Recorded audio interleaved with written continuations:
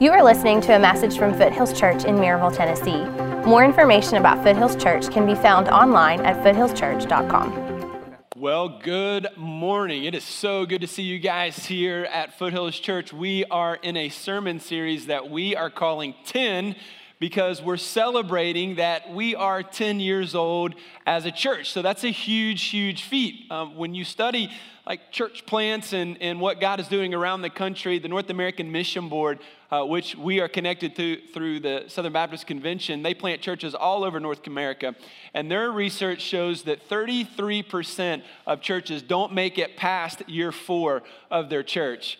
And of those that do make it past year 4, they average around 80 people in attendance. So when I look at the life of our church and when I see the hundreds of people that have connected, come to faith in Christ, grown in maturity, I'm blown away. I mean, there was a time that first year of our church where we weren't sure if this deal was going to actually work. There was a couple of weeks where I felt like we were going to have to shut the doors, but God had a better plan. He had a better and bigger vision than anything I could comprehend. And 10 years later, 2,000 of us gather every week to worship the name of Jesus. So we're going to celebrate that today and for the next couple of weeks. Can we do that? We want to thank Jesus for what he's done. Only Jesus could do that. And so I'm excited about this series and what God is doing in it. And really what we want to do is we want to think about in this series, when it comes to church, what is the win? I mean, how do we know that as a church, we're actually doing what God wants us to do? I mean, just showing up on Sunday doesn't mean that we're doing anything special for God. Like, how do we know that we are making a difference and we're doing what the Holy Spirit wants us to do? And when you look at the New Testament, you see that Jesus actually makes the win or the purpose very clear. We call it the Great Commission, and he's very specific about what we're supposed to do as a church and what we're supposed to do even as followers of Jesus. Here's what the New Testament says. Jesus says, "Go and make disciples of all nations, baptizing them in the name of the Father, the Son, and the Holy Spirit, and teaching them to obey everything I have commanded you. And surely I am with you always to the very end of the age." So last week we noticed, a few words really important. Go. And the Greek word there literally means as you go. So as you go to work, as you go to the grocery store, as you go to the mall, as you live your life, we are on mission to make disciples. So we make disciples, we baptize, and we teach. That's what it means to fulfill this great commission, the church's goal. In fact, the goal of every believer is really clear. Make disciples. We call this the Great Commission because it's the greatest thing that we can do as a church and as an individual, to baptize people, to teach people what it means to follow Christ, to make disciples, and to live on mission for him. And so the goal of this series is I want to teach you how we make disciples at Foothills Church, and I want you to engage because I believe that as you engage this church and the Great Commission, God is going to change your life. So how do we accomplish the Great Commission? Well, the way that we say it in our vision statement, you've heard us say it 100 times, is we exist to develop mature disciples of Christ in relational environments. So that is the big picture. We're going to make disciples. And how do we kind of break that down into a strategy? Well, there's 3 words here that we look at. We looked at them last week, and it's share, connect, and equip. So how we actually fulfill this is we share the love of God, we connect to the people of God, and we equip for the mission of God. So everything that we do flows through this lens. If it doesn't accomplish this, then we don't do it. And so I believe over the last 10 years, God has blessed this. And this is part of this series is not only teaching you guys, like, here's what we do, but it's also for our leadership to make sure, are we still doing that? Because in the last 10 years, this is what God has blessed. As long as we're focused on making disciples, God blesses and God does incredible things. And so in the next 10 years, 20 years, however long the church exists before Jesus returns, we want to stay focused on this great commission. Last week, we focused on sharing the love of God and what that looks like and how you can apply that to your life. And so if you missed it, you can go online and watch that. But I mentioned writing your story down and the value of being able to share your story. How many of you have written your story down? Or maybe for the first time you did it this week, how many of you have actually written down your story? Let me see by a show of hands. Some in the room, awesome, good for you guys. That's amazing. Those of you that haven't done that, let me just tell you, you are missing out on the blessing of God in your life. God wants to use your story to encourage and bless someone. How many of you guys paid it backwards this past week? You bought somebody's meal. How many of you? Awesome. Hands all over. Same thing if you have not done this. Some of you are like, what does that mean? This is where you buy somebody's meal when you're in the drive-thru, pay for the meal behind you or coffee wherever you're at. And we've got cards in the Connect Center that you can hand out to the attendant at the window just to give to them, just a way to share God's love. See, some of you are missing the blessing because you're not applying this. And the story came back to me this week. David Anderson sent me an email and he said his daughter Sydney was at a fast food place here in town and she was just waiting for her food and she smiled at this woman that just happened to be standing there. And what happens when you smile at somebody? They typically smile back at you. And so this woman smiled back at her and a moment later she came up and just said, hey, I just want to let you know your smile made my day. And she proceeded to tell Sydney that she is dying of liver cancer. And so there's no hope for her. And so she's just kind of waiting out, her time and how desperate she was. And Sydney offered to buy her meal. And she said, no, you don't have to do that. And she said, I just would ask you to pray for me. And so Sydney, being here last Sunday, she knew what she had to do, something she had never done in the history of her life, which is not just say, yeah, I'll pray for you.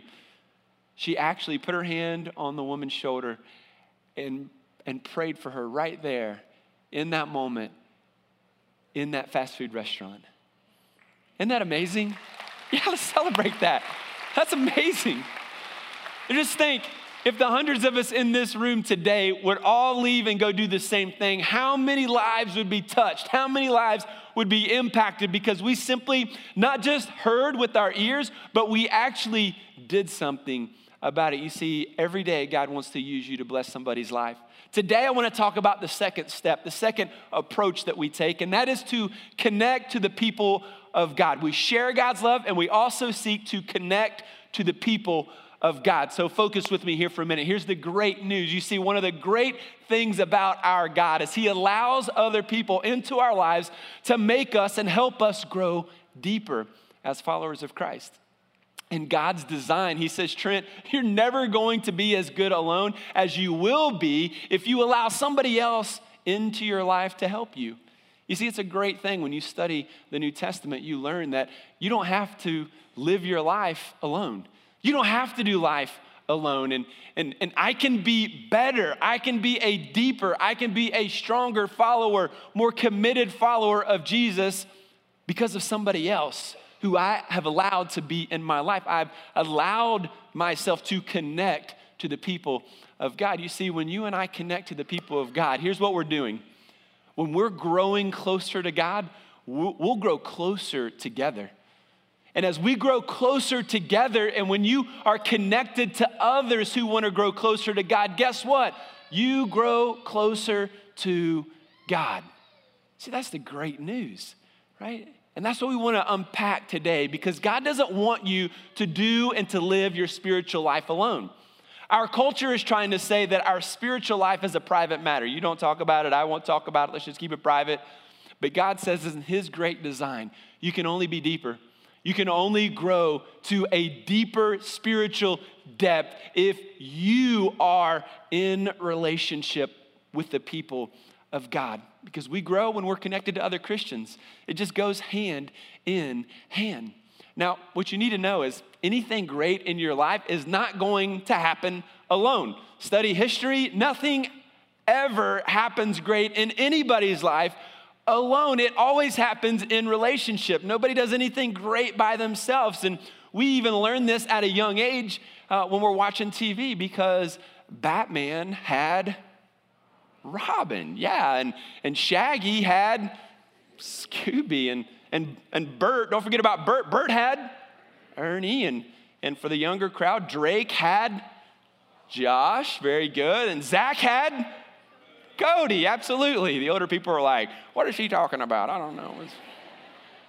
Yeah, no matter who you are, anything great that happens in your life, there's going to be other people around you. Here's what the Bible says. The Apostle Paul says this in the book of Ephesians. He says, I am eager to encourage you in your faith, but I also want to be encouraged by yours. In this way, each of us will be a blessing to the other. Here's the key. Folks, I want to be a blessing to you. I want to be in relationship with people where I can bless them spiritually, but here's the other part of that. I want them to bless me. And when we do that, we are a blessing to each other. And so our vision statement to develop mature disciples of Christ in relational environments. Now, why relational environments? Well, because Jesus did it that way. When you study his life, he was in a group of men, 12 to be exact, and he lived life with them. Now, he spent time with large crowds and all kinds of different people, but the majority of his time was spent with those 12 guys. And even in the midst of those 12 guys, there were 3 guys that he really poured into, Peter, James, and John. And the relationship that I want to focus on today is with one of the guys in that inner circle that I think when you read the New Testament, you see that he actually spent even more time with this guy, and his name is Peter. And by looking at his relationship with Peter, I want us to see how intense this relationship was and how God used it to bless Peter's life. And as we look at it, here's the word that I want us to think about, because we're going to push back on everything I'm saying today. And the word that we want to think about through this lens is the word uncomfortable. because here's the reality. If you want to grow closer to the Lord, you're going to have to get uncomfortable. Here's what we know. Relational discipleship can be uncomfortable. Now, simply, the word discipleship is kind of a churchy word, and it just simply means your spiritual growth, your spiritual journey with God, how you grow in your faith. And so the best way for that growth to happen is relationally, because Jesus did it that way. He modeled it to us. We can't do it alone. But when we step into those relationships, you can count on this. It's going to be a little uncomfortable. I had a very close friend in my life when I felt that God was calling me into full-time ministry, but I was just kind of stalling on that step that God wanted me to take. Has anybody else known what God wanted them to do, but you just kind of stalled? Any stallers in the room like me? Yeah, man, I was stalling. And I had this friend, she happened to be my girlfriend at the time. She came up to me one day and kind of in an intense way. It was intense fellowship, I like to call it. And she said, Trent, if God is calling you into ministry, what are you waiting for? And kind of took offense to that, but got over it. Decided to marry her. She's my wife today. And that is a great moment in the life of our relationship together. But sometimes it takes that encouragement and tough truth to kind of shake us. And that can be uncomfortable at times. But that's what God uses, and that's what God wants to use in your life. I'm going to give you 3 action steps today. They're going to move you in this direction. So I hope you hang with me. I hope you write it down. I hope you read. I hope you take notes. I hope you talk about it this week. I hope you share it with somebody this week. Here's step number 1 if you want to connect to the people of God. Step 1 is you've got to commit to walk together. You've got to commit to walk together. I mean, isn't this how all great stories go? There's somebody who makes a commitment to do something. And so let me talk about this for a minute, because every single one of us, it's not just enough to show up on Sunday. If you want to really grow, you're going to have to commit to walk together with someone. Have you ever noticed that people have various walks?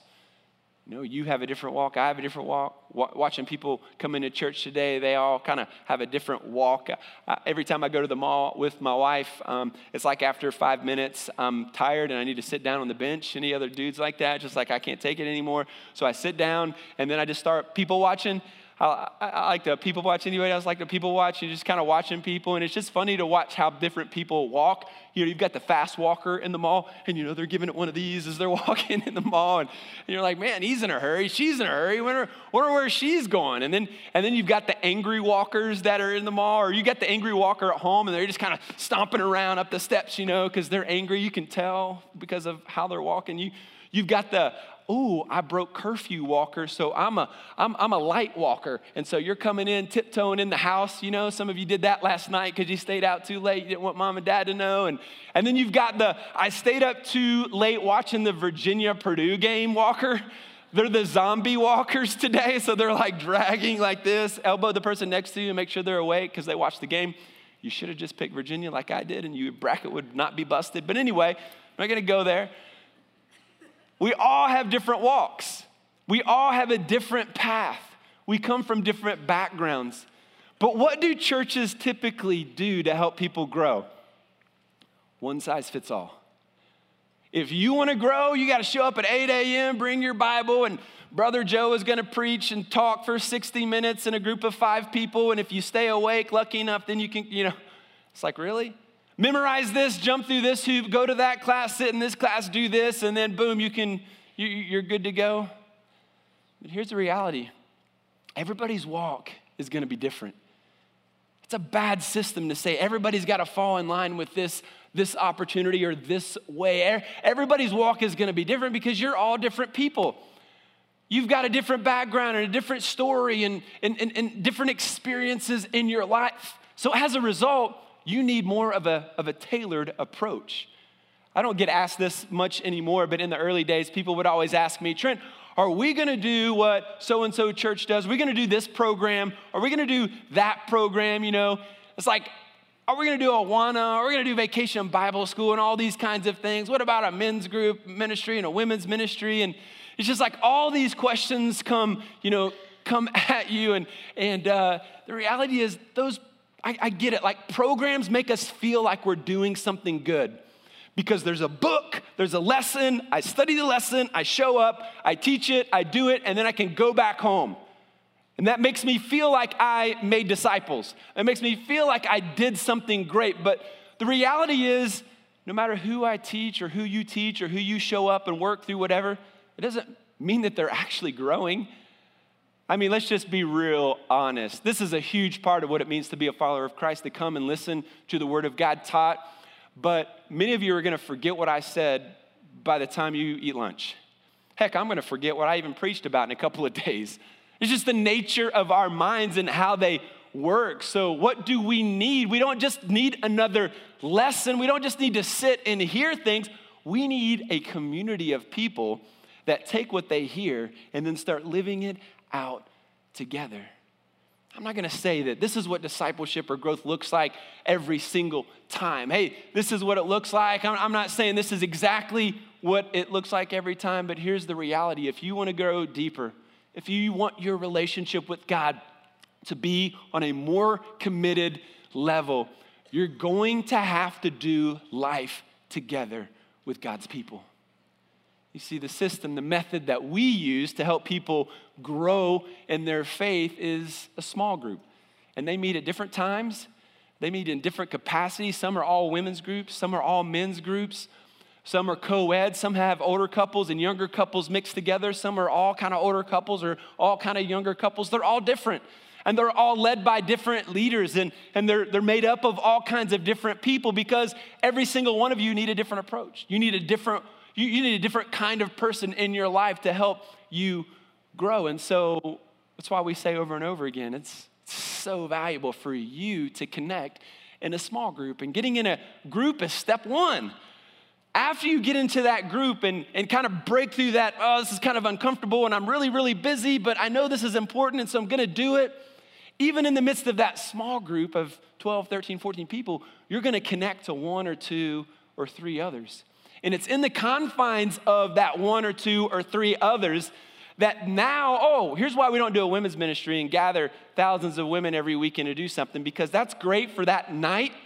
And we do that from time to time. But what's even greater is if I can get 500 ladies in a small group so that all year long now, they're connecting with a leader and others other women in their group, and they can do their own Bible study whenever they want, however they want.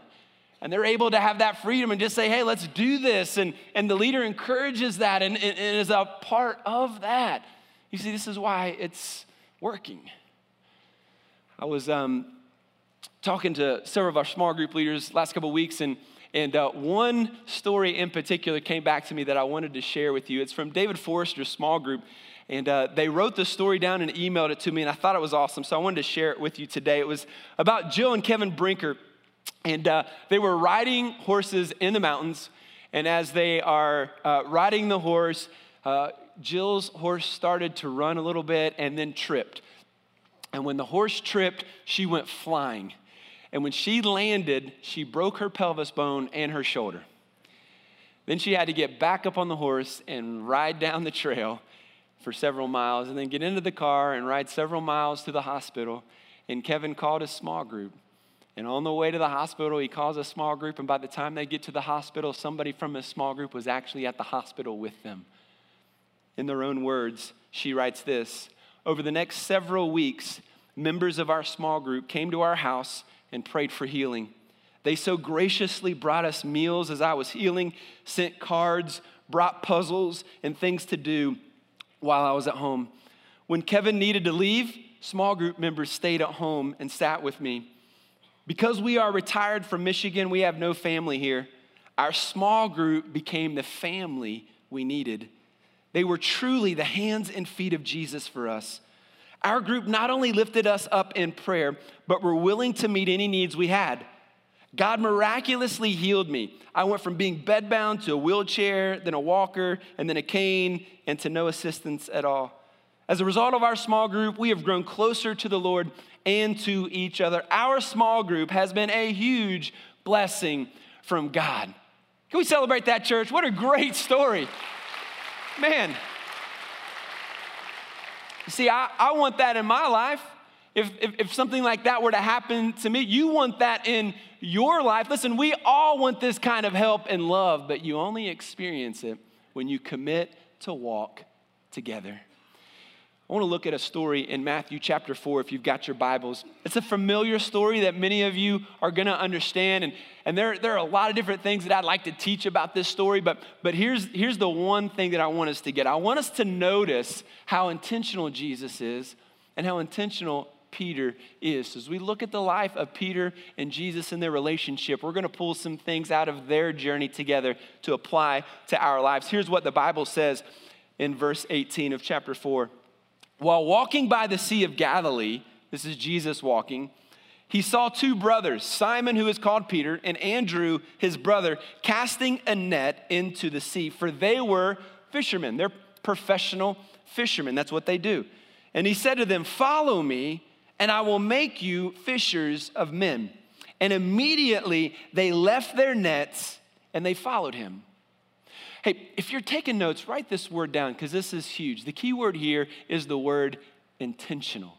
This is so important in the life of a believer that Jesus is intentional here because he goes to Peter and he says, "Hey, I want you to follow me." And then Peter says, "Hey, I'm going to leave my profession and I'm going to follow you." Listen, this means that every single one of us has to be intentional about our spiritual life. Just showing up to church on Sunday morning is not going to guarantee your spiritual growth. I promise you, I know many men who have been in church for 40, 50 years. They've showed up, but listen, just showing up doesn't mean that you're going to grow up. It doesn't mean that you're really going to experience the power of God. You've got to be intentional about that growth. So think about it with me. Is there anybody in your life today that you're doing life together with who intentionally is helping you grow spiritually and who you are also encouraging them to help them grow spiritually? If you can't answer that question, I've got great news for you. That can begin to change in your life. And just imagine when you get bucked off of that horse and you need help, you're going to then have a group of people surrounding you just like Jill had. You see, when we go through a difficult season of life, we're always looking for help. Like we want that. But if we haven't made a commitment to do life together with others, then we're going to look around and we're not going to see anybody there. I think it's huge for us to be intentional and commit to grow together. Second step that we have to do is we've got to, once we get into a small group, we've got to challenge each other's faith. Like, we're not just showing up to hang out. We're not just showing up to eat and laugh, play games together. That's all part of it. But we're here because we want to challenge each other's faith.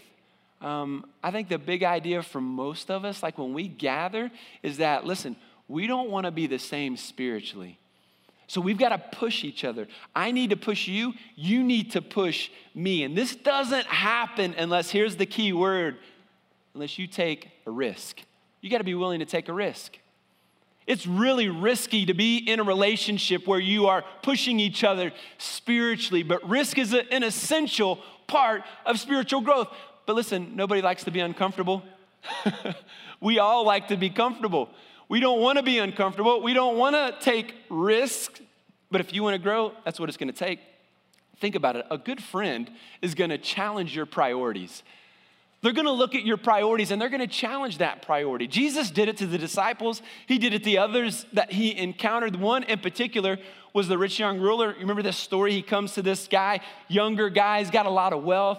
Thinks that he knows what he needs to do to inherit eternal life. And Jesus says, one thing that you don't have, go sell all that you have and follow me.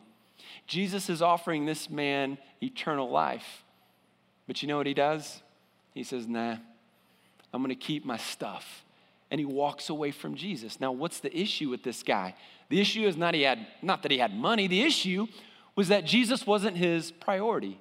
You see, a good friend is always going to challenge your priorities because, hey, we live life, things happen, and we get things out of whack. And you need those strong believers in your life to say, whoa, look at your priorities here. You see, a good friend is also going to challenge your faith. They're going to challenge that faith, and Jesus did this constantly to the disciples.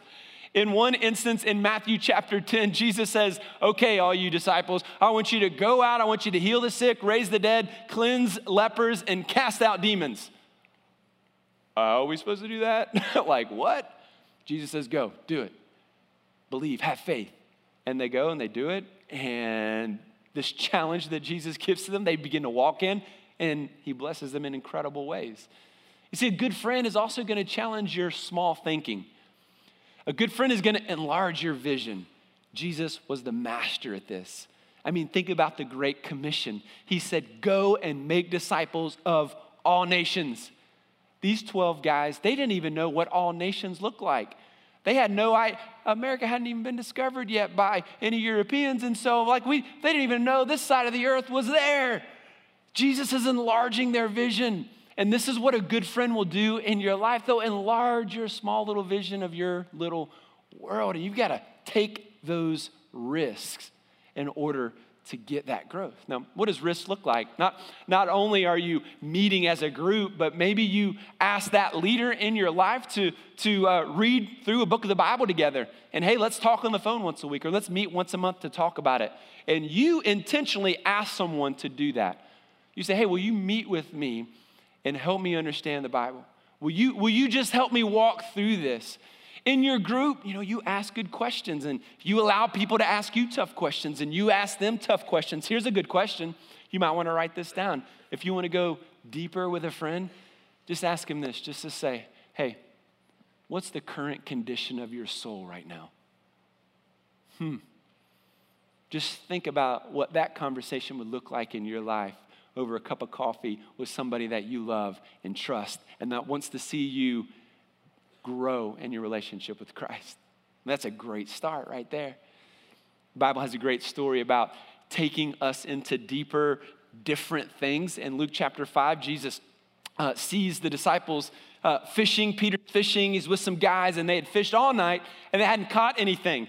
And so they had drawn their nets in and they had cleaned their nets off. And so that basically meant they were done for the day. And Jesus challenges Peter and he says, hey, let's go back out into the deep end and I want you to drop your nets in the deep end. Now, let's just pause for a second. In Luke 5 here, you see Jesus, who is not a professional fisherman, telling a professional fisherman what to do. You don't drop a net after you've already cleaned it. You're done for the day. You definitely don't do it in the deep end, Jesus. I mean, that'd be like me going to Nick Saban and saying, hey, Nick, here's how you recruit the best of the best athletes in the country. Like, who am I? I'm not a professional coach, right? Plus, he probably just cheats, so I wouldn't learn anything, but I'm just kidding. We have good vibes and love for him. But imagine, this is kind of what Peter would have felt like. Like I'm the professional, and this guy's telling me how to fish, and so he says, all right, let's do it. And so they go out into the deep end, he drops his net, and here's what happens in verse 6 of Luke chapter 5. And when they had done this, they enclosed a large number of fish, and their nets were breaking. So much fish, their nets were breaking.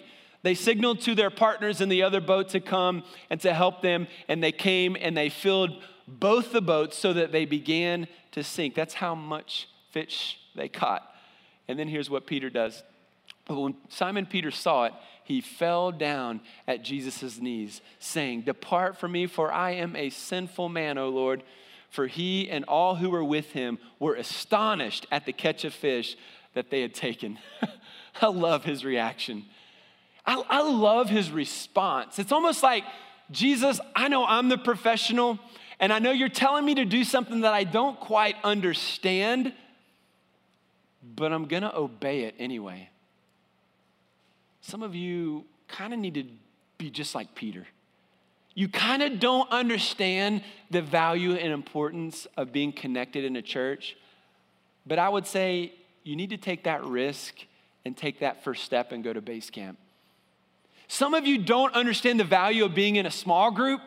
And so for some of you, you're like, I don't really understand. And I would say, listen, trust Jesus on this. Take that step and join a small group anyway. This is what I love about Peter's response. I don't fully understand or know why I need to write down my story or why I need to pray for people, but I'm going to do it. See, that's key. If you want to grow as a follower of Christ, you got to be just like Peter. So you commit to walk together, you challenge each other's faith, and here's number 3. You speak the truth in love. Speak the truth in love in those growing relationships. Now here is the key word here. Everybody just look up here. The key word is love, right? We've got to do this in love. Let me just say this. Anybody can say mean truth. Anybody can say some hurtful truth in our life. It doesn't take any intelligence to be hurtful. And we all grew up with this lame statement that is a lie from Satan. Sticks and stones may break my bones, but words will never hurt me. That is a flat out lie. I would like to punch the guy who made that up in the face for saying that. Like, that's not true, is it? Bones heal, bruises heal. But what people say to us, it tends to stick around for a long, long time. Words hurt. And we all have that friend who says, I just tell it like it is. Anybody got that friend? I just tell it like it is. Well, can we just say something to you? If you're like wearing that badge today, like you're the tell it who it is kind of person, you're not gifted spiritually with the gift of telling truth.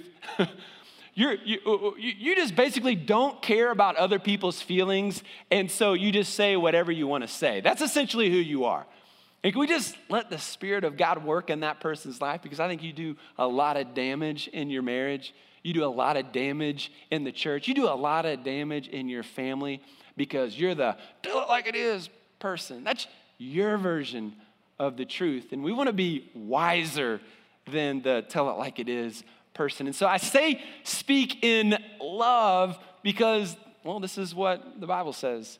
In Ephesians 4, the Apostle Paul writes this: instead, speaking the truth in love, we will grow to become in every respect the mature body of him who is the head, that is Christ. When you and I speak truth in love, we're going to grow. And we're going to grow so much that we're going to reach maturity and we're going to become like the head. We are going to become like Christ. You see, Christians love to tell each other how to live. And so we've got to be careful here. We love to like tell everybody this is the right way to live and how the wrong. Christians are the worst sometimes. Can we just admit that? Because we're all like here together. We're not going to share that on social media today, but Christians can be the worst. We can be mean. We can be hateful. Man, I've been hurt by a lot of words, so-called good-meaning Christians. They can be extremely hurtful. Sometimes we think because we go to the same church, we're all Christians, that that kind of gives us a license to tell each other how to live properly. That's not what I'm talking about. What I'm talking about is when you see the person that you are in a relationship with. And by the way, I wouldn't listen to them. I have 3 criteria before I listen to anybody speak truth and love in my life. Number 1, do they love Jesus? If they don't love Jesus, then I really don't care what you think. Like, that's step 1. Step 2, the second criteria I have is, do they love me? Like, if they don't love me and they don't love Jesus, then I don't really put any stock in their opinion. And then thirdly, do they love the vision? Are they really committed to the vision of Foothills Church? And so those are my 3 criteria. You come up with your own before you start listening to everybody. But when that person who loves me, loves the vision, loves the Lord, comes to me, what they want to speak and what they want to share with me is this. They want to get to the bottom of this. It's not just that you're living wrong and here's what you got to do. It's asking questions like this. Hey, in your situation, I know you're complaining about your marriage, or maybe your friend is complaining about finances, or they're dealing with some relational issue. You go, hey, okay. What's broken about this situation? What's broken about this situation? Because when we start to ask what's broken about this situation, then we can begin to uncover some of these pieces and some of these components that are causing us and creating walls and barriers to our growth. I love how Jesus speaks truth into Peter's life. Here's another example in Mark chapter 8.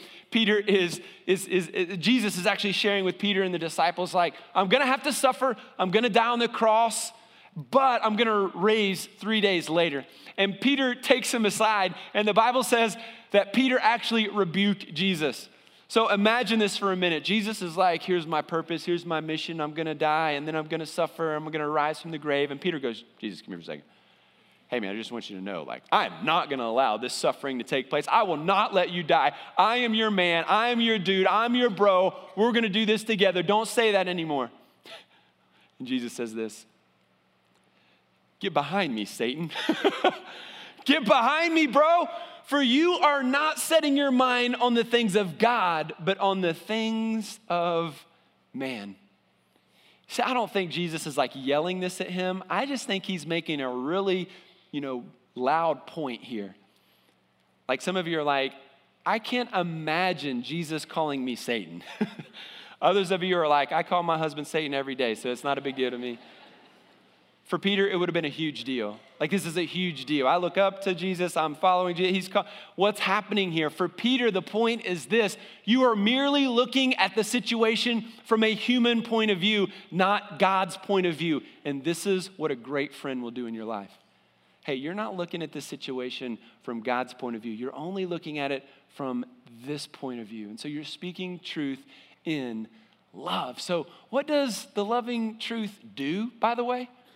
When you experience that loving truth in your life, it makes me face something that might be broken in my life that is not allowing me to grow. It gives me the opportunity to experience healing. Listen, when you hide stuff that's going on in your life, that never brings growth.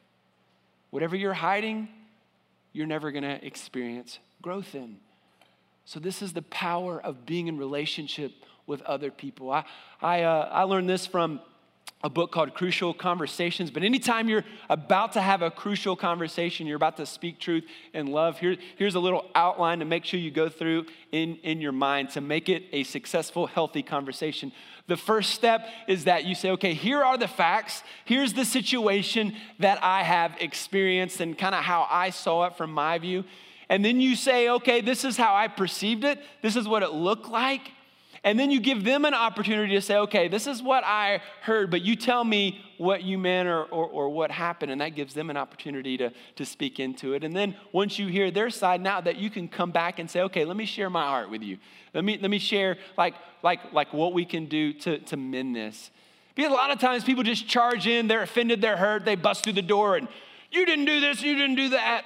And your wife is like, whoa, whoa, whoa, whoa, whoa, I didn't say that. I didn't do that. You're like, oh, I thought you did. Well, now you just hurt her, right? And now you got to heal that process. Instead, hey, here's what I perceived. Here's what it looked like. Here are the facts. This was said, this was done. But you tell me, what did you mean by that? And now let's have a conversation. That's a great step to healing and positive conversations in your life. Here's the word again. The word is uncomfortable. This is extremely uncomfortable for us because we just want to ignore problems. We want to ignore situations. We don't want to be in relationship. We want to be loners, and we want to be alone, and we don't want to have to deal with situations. But if you want to grow, you've got to understand that uncomfortable situations bring growth. And so when you get together with others for the purpose of growing spiritually, you're setting yourself up to win. You're setting yourself up to be in a richer and deeper place with God. I can teach you the Bible every week, but I'm not walking with you. I don't know specifically what you're dealing with, not all of you.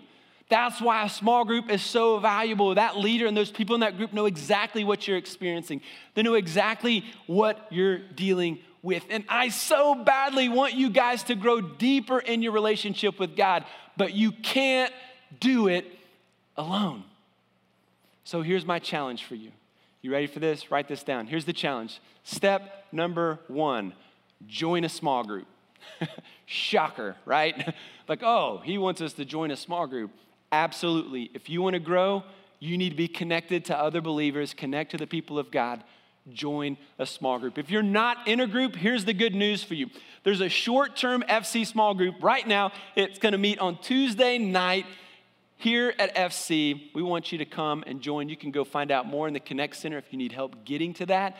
But that's a great first step. Here's the second challenge. So next Sunday, we're going to start, our series is called 10, so we're going to start a 10-day challenge.